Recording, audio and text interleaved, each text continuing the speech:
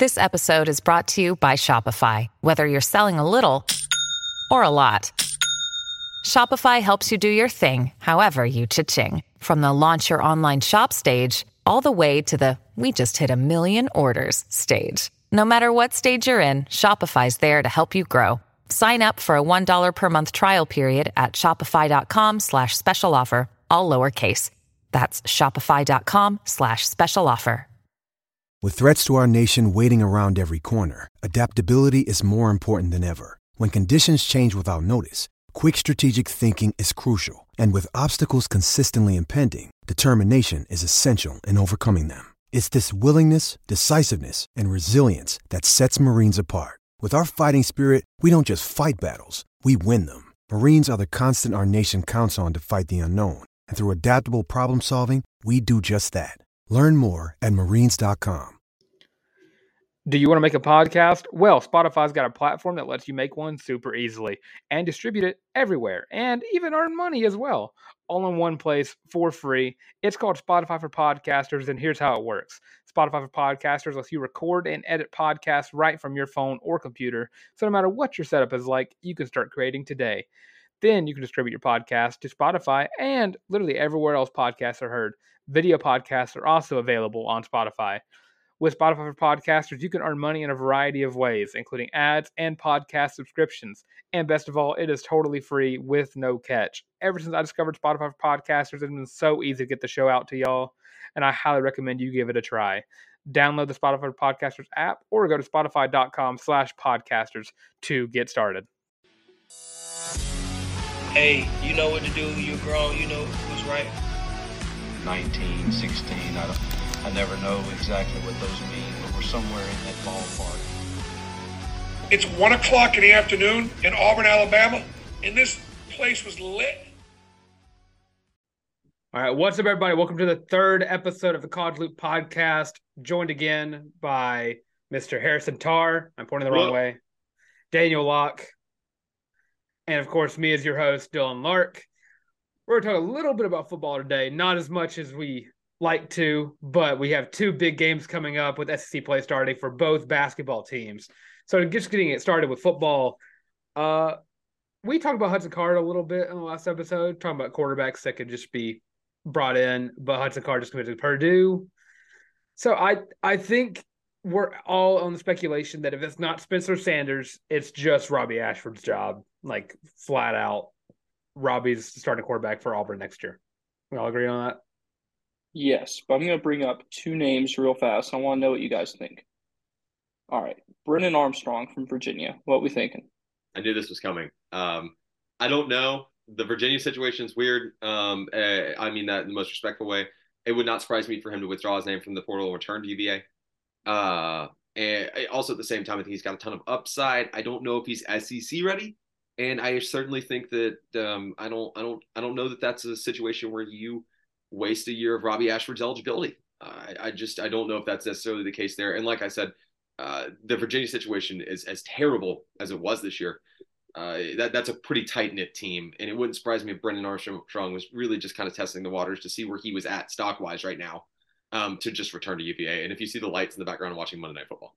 So I think he's on the same lines as Tyler Van Dyke. He was a big-time quarterback for the ACC. Both those guys were all ACC quarterbacks. Both had a very disappointing 2022 season. Brennan Armstrong, I think he has the talent, but I don't think, like what Tar said, I don't think he's SEC ready. I don't think he's any better than Robbie Ashford is right now, talent-wise. I think, especially with the upside you have with Robbie Ashford, I think if you're not going to get Spencer Sanders, and if you're not going to get Grayson McCall, I think Robbie Ashford is your guy, and the goal should only be picking up older trash quarterbacks who probably are just going to be there to help Robbie mold. Not guys you expect to start, just guys who are just looking to join a team and help mold a young quarterback. But how about Luke Altmaier? Sorry, Dylan. I'll talk about Altmaier for a second. I knew this was coming. I'm just going to – no. No. That's all I'm going to say is no. I have a rebuttal if you have 2 seconds. This one would make a little more sense. If Altmaier's willing to sit behind Ashford and develop, this one would make a little more sense. Eligibility-wise, I think that's where it gets cloudy, right, and a little hazy. because I don't necessarily think that Ashford's going to be a 2 year and then to the draft kind of guy. If he is good, power to him, power to him. You can only hope. Yeah, I mean that'd be the best case scenario for Auburn, right? For But sure. this one makes a little more sense. It feels more a little bit like a Finley move, if that makes sense. Like adding TJ to that room when Bo Nix was still at Auburn. It kind of made a little more sense that way. But also, I'm just not entirely sure that the situation at Auburn is what Luke Altmaier's looking for. I would say Altmaier was class of 2021, so he's about the same age as Robbie Ashford. Also, if he's not going to be willing to sit down, he had to sit a year behind Matt Corral, which obviously why he had to do that. And this year, of course, he lost starting job to Jackson Dart. So I think he's not going to be looking at any other place where he's going to compete for any job. He's an Ole Miss guy, so I don't want to say it, but Ole Miss players tend to have a little bit of an ego to them, especially at the quarterback position. Being a bench warmer for another year is not on his radar at all. And to look at other oh no, go ahead, Daniel. You got it. I was going to bring up a different guy. If you have anything else to say on Altmaier, say it. No, on Altmaier. That's all I got to say. Okay. All right. A receiver I really want from the UNCC, Montgomery, Alabama native, Grant DeBose. 6'3", 200 pounds. I want this guy bad. I love any read? Run by me again. What's his name? Grant DeBose. Is he ranked on the 24/7? I just went to transfer portal receivers and read and picked a couple who I thought would make sense. I like this fit a lot. I heard some rumblings earlier today. I don't think it's going to happen. I think the receiving room probably looks like what it's going to look like right now. I think that we're close on that front. It would make sense. You could probably restructure a scholarship somewhere else in terms of delegating that elsewhere. And you can't restructure contracts. That's not the way I meant it to sound, but you know what I mean? You could build your roster elsewhere if there was mutual interest. I don't think there's a ton of interest in the Freeze camp. So I don't necessarily know on that front, but it would make sense. And the frame is chef's kiss. I can drop another receiver for you, Daniel. How about Dante Thornton from Oregon? Knew this was coming. You bring in a guy like Robbie Ashford from Oregon. You send off Bo Nix to Oregon, and guess what? We're like, you know what? We want a little bit more in the trade. DJ James got him. Now, how about one of your receivers that y'all didn't really utilize that much from a star-studded wide receiver core? You're too busy throwing the ball to tight ends that are literally 37 years old. Yeah. But yeah, I think Dante Thornton is probably the best available wide receiver besides, I believe, Dante Cephas is his name, who is currently crystal ball to go to Penn State. Now, let's not forget there's going to be some stuff open up after bowl season. And Very true. That's going to wind up shaking things up a little bit. I feel on a scale from 1 to 10, probably about a 6 good about this wide receiver room being what it's going to look like come spring ball at least. And I remember this would be another wave when kids graduate and they can enter the portal and figure out what that looks like. But I think that we're close. 60% is the best I can give you right now because in the world of the transfer portal and the NIL, you never know. Yeah. The transfer work will really double tomorrow if it so insists. Another guy we've been hearing about is Dylan Johnson, the running back from Mississippi State, who if you've on Twitter at all, you know, he kind of blew up because he's from Mississippi State. So he announced via letter that he's transferring, and he had a little beef with, rest in peace, Mike Leach, but he had some beef with Coach Leach saying that Coach Leach didn't think he was tough enough. But Tar told me today that apparently Dylan Johnson is a potential running back pickup after last week where I said Auburn could be looking towards a running back. Just want to throw it out there. I wanted to talk about this one for just 1 second, and then I'll let you guys kind of do whatever you need to do after this. Well, I mean, I've got one more guy to talk about before we jump to basketball, but you know what I mean. Dylan Johnson really hasn't had eye-popping numbers in his first few years at Mississippi State. I think that there will be interest just because he was a 3-star per 24/7 Sports, high 3-star, 88.3 composite. He's out of Greenville, Mississippi, so Auburn's local. It's not far. And it makes some sense, but at the same time, you know, Daniel and I talked about this last week. I was a little blown away, I guess last week being 2 days ago, on Christmas. But I would be more surprised to hear Auburn adding running back talent through the portal than I would if there was none. That being said, this roster needs a ton of work. There's a ton of open scholarships. And I guess if that's what Freeze and company thinks is in best interest of the program, that's what'll happen. I think that certainly if it's going to be within conference, Dylan Johnson to Auburn makes a lot of sense. His frame 6'0", well, 192. I guess that's probably not updated. Let me double check that one more time for you. Let's rock 6'0", 215 since he's been bulked up at Mississippi State. That may have a whole lot more sense just looking at his frame. So my apologies for misspeaking there. Runs behind his pads, kind of a bigger back, which not Tank, but Jarquez and Damari. I'm still in the Bigsby mindset, but Jarquez and Damari Alston really don't have that same edge. So that's an interesting kind of power back concept there, but we don't have enough film. So I don't really know there.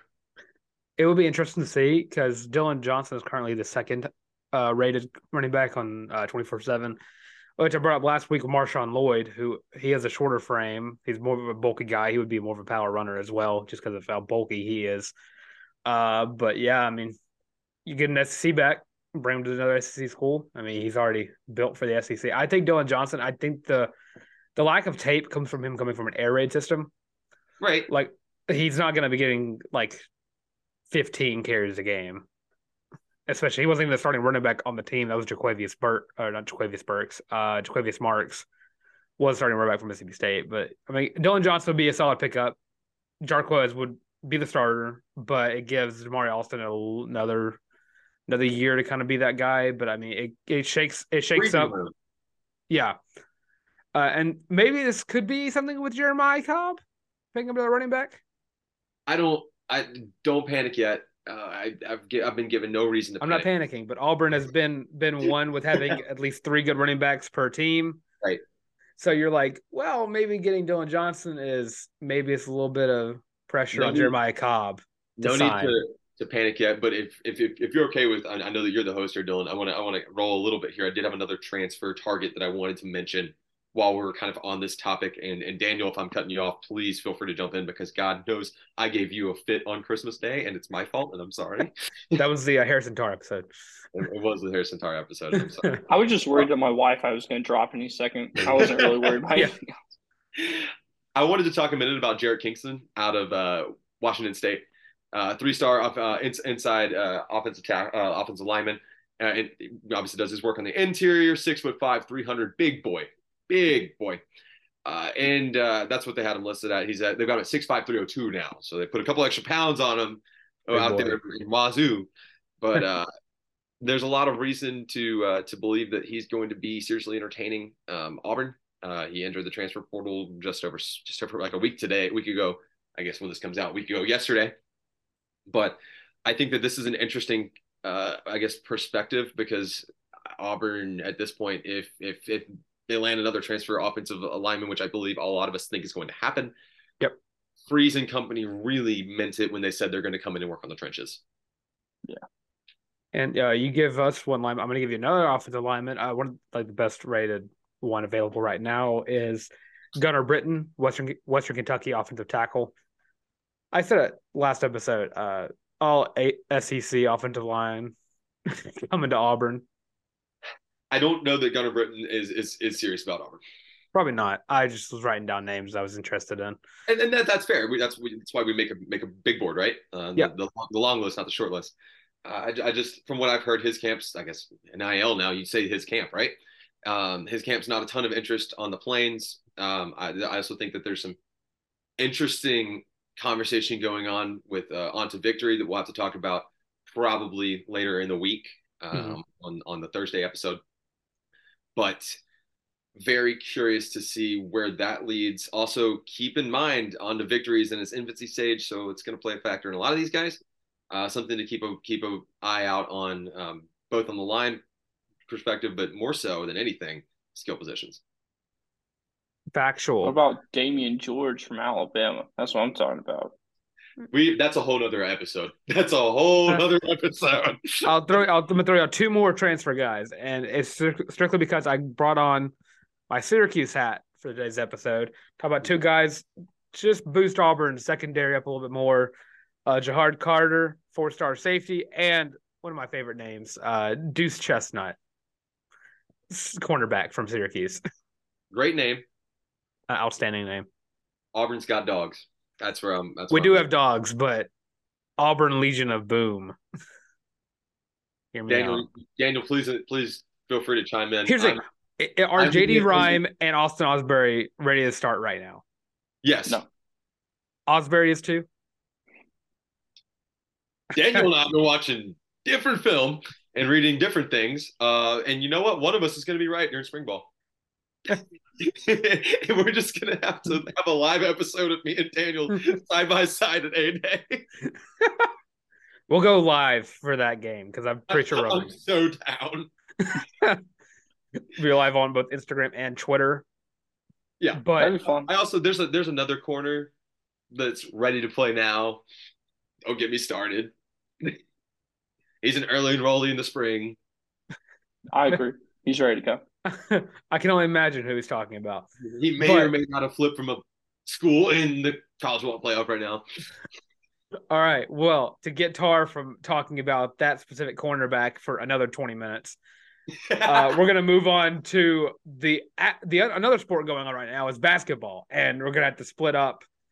You want to do about women's basketball first or men's basketball first? Live. This is the first ever the college loop rock paper scissors on air. All right. Well, let's see. All right, Daniel. Rock paper scissors. Ready? Rock paper scissors shoot. All right. Men's basketball first. All right, talking about men's basketball. So SEC play starts for men's basketball on the 28th. That is that is Wednesday.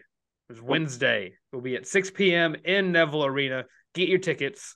Number 20 Auburn versus the Florida Gators. Tar, what does Auburn need to do to win this game? All right, so first things first, before we get into the nitty-gritty about what Auburn does to win this game, let's get familiar with the opponent, and that's going to play into everything, right?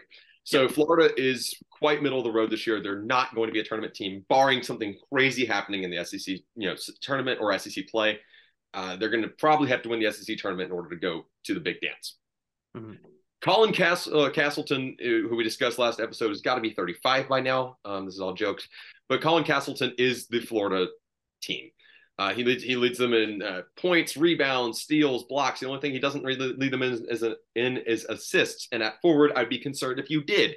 15.8 points a game, 7.6 rebounds a game. He's a big dude with a frame of shockingly hasn't grown because he's a million years old, 6'11", 240. But he is the Florida, I guess, existence. If you can get Castleton into foul trouble early, this has kind of been the remedy of beating Florida for the past 3 years. Yeah. And that really hasn't changed much. Like I said, they're 75, really kind of struggling and stumbling their way through their schedule. I guess it's wide open now, but losses to Florida Atlantic, Xavier, West Virginia, in an absolute blowout. They got, I guess not curb stomp, but defeated by 21 points by UConn, which one of the best teams in the country.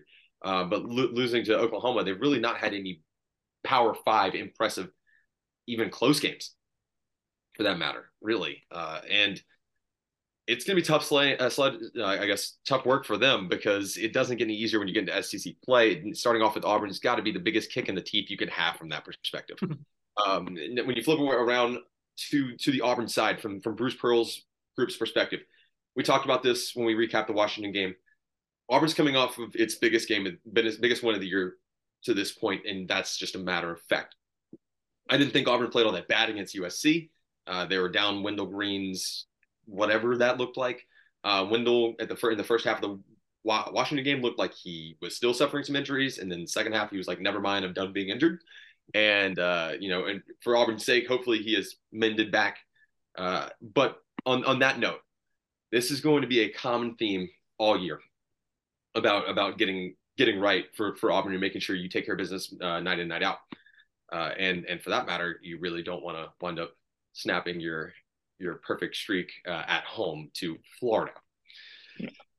Guard play. It's that simple. It all starts with the guard play. Wendell's got to play well. He's got to be able to be confident, step up and shoot the ball. KD's got to not get into foul trouble, not make stupid plays, which has been a struggling point to this point in the season for him, really. It has been. Zep Jasper looked like he might have found a little bit of offense against Washington. I'm not holding my breath. When you move to your forwards, you obviously need Flanagan to step up and keep shooting the ball. His broke shot somehow falls. I don't understand. Jalen Williams is going to be week in and week out my most important player on this team. Jalen Williams has been the most consistent player next to maybe Chris Moore, which the fact that I'm saying that is just I will say if you take out like the Memphis and USC game, I feel like there's an argument for Janai Brew. I'm getting there. I'm getting to Janai. 100% with you. 100% with you. It starts with Jalen Williams, though, in my opinion. Offensive. No, I agree. And then it does. My next point was going to be Janai Brew, actually. But you got to let Jalen do his thing. Jalen's got to put shots up. He needs to be putting up 7 or 8 from the perimeter a night. I'm going to just live by that, and that's how I'm going to stand. Janai Broom needs to be the Janai Broom that we know he can be. Yeah. He needs to be the reason that we brought him here. Not that Memphis or USC bullcrap Janai Broom where it looks like he doesn't know what's going on around him. Dylan Cardwell's really got to make sure that he's playing that second team big man role the way that he showed early this season he's capable of doing. I ate my words at the beginning of this year. Dylan Cardwell in the first 6 games was the most improved player on that team. Where that has gone, Dylan's, I guess Zach Blackerby put it to me the best way he possibly could last week. Dylan Cardwell is Dylan Cardwell. And at some point, you're going to have to live with that. He's obviously a spark plug and the energy factor, but stay on your feet. Stay on your feet. From Bruce Pearl's perspective, and this is the last piece, and I know we're going to throw it over to Daniel so he can, I don't want to take too much time, or I'm going to open up the floor to you guys, excuse me, to give your thoughts as well. Timely timeouts. Goodness. Keep the guys fresh, kill momentum. I know that that's kind of been Bruce's shtick to this point. It's just not going to work with this team. You're going to have those heat check timeouts. Rotations. Chance Westry can't see the floor. I'm sorry. Johan's minutes really need to be limited. He shows glimpses, and both of those guys are going to get better. But you've got to make the right decision right now. And you know what? If it's a consequence you have to pay with the transfer portal at the end of the year, we'll address that when we get there, right? As long as Auburn plays the brand of basketball they're capable of playing, I think we learned this past week, this team's maybe a little bit better than we thought they were. Yeah. I think you hit every nail on the head right there. If you want me to sum it up for you, what Tar said is keep momentum, don't let Colin Castleton get hot, and give the ball to your playmakers. And don't foul. Yeah, don't foul. Play better. Play good. Play what we can be. Do the Auburn thing. Believe in Auburn and love it is what Tar said. But just before we go to women's basketball, just going to go around the horn here and just everyone. Let's do a pick'ems. Let's do who you're going to win, who's going to win, and points. Auburn, Florida? Auburn, Florida. In the jungle. In the jungle. With the current state of Florida basketball. With the current state of Florida basketball, Tar. What is going to be the score? I call last. Daniel. Okay, I'll go. Sure. All right. Give me Auburn and give me 80 points for the Tigers and give me 62 points for the Gators. That feels right. Actually, no, I take that back. Let me keep my Auburn 80, but I'm going to downgrade Florida to 55. All right. Based on, I feel like Torrance about to pick 100-0 based on his reaction to that. But I'm gonna go. Let's go. Auburn 95, Florida 60. 95-60. You think it's gonna be a 35-point blowout in an SEC game, dude? I'm with it. I'll tell you what. Colin Castle's gonna score all 60 points before he fouls out. You're probably not wrong there. Game lead. I'll give you a little bonus caveat side prop. Game leading scorer is going to be Colin Castleton, followed by Jalen Williams. And Castleton's going to have somewhere around 20 to even be in this one. But guys, you're never going to hear me say Auburn 80 plus in any game this year. That's what I was laughing at. I think it's very possible that this is a 20-plus point win. I like Auburn like 72-58 in that ballpark, a little closer than it probably should be. I'm probably never going to pick this team to score 80 points. It's just not what they do. And the defense, if you're racing to 70 every game, really 65, if you win the race to 65, you're going to win every game. You're going to almost every single time. You're going to win that game. Let me just point out what I tell all of my followers on Instagram whenever I make a pick 'em and I just pick someone to just kill someone. I'm like, maybe my score's wrong, but my heart's in it. It's kind of what I wanted to do. So, and just moving on to women's basketball, Auburn opens up their SEC play at the Pavilion, which is in Oxford, Mississippi, where they will play Ole Miss. Auburn has had a good streak of beating Ole Miss as of late, except for in the football game. But Auburn women's basketball is kind of on a hot streak right now, and I'll open the floor to Daniel to preview this game. Let's do it. So, like you said, Auburn is on a hot streak, having, I believe, 7 or 8 in a row under their belt. They'll travel over to Oxford on Thursday. Tip-off is at 6 p.m. I think this is an SEC Network game. So, obviously, you have 3 players to watch for Auburn: Aisha Coulibaly, honestly, Scott Grayson, and Sydney Shaw. Let's see what we got here. Sorry, I was not prepared until I am now prepared. No, not yet. Okay. All right. Yep. No. Hold on. Talk. Okay. No. Don't talk. Okay.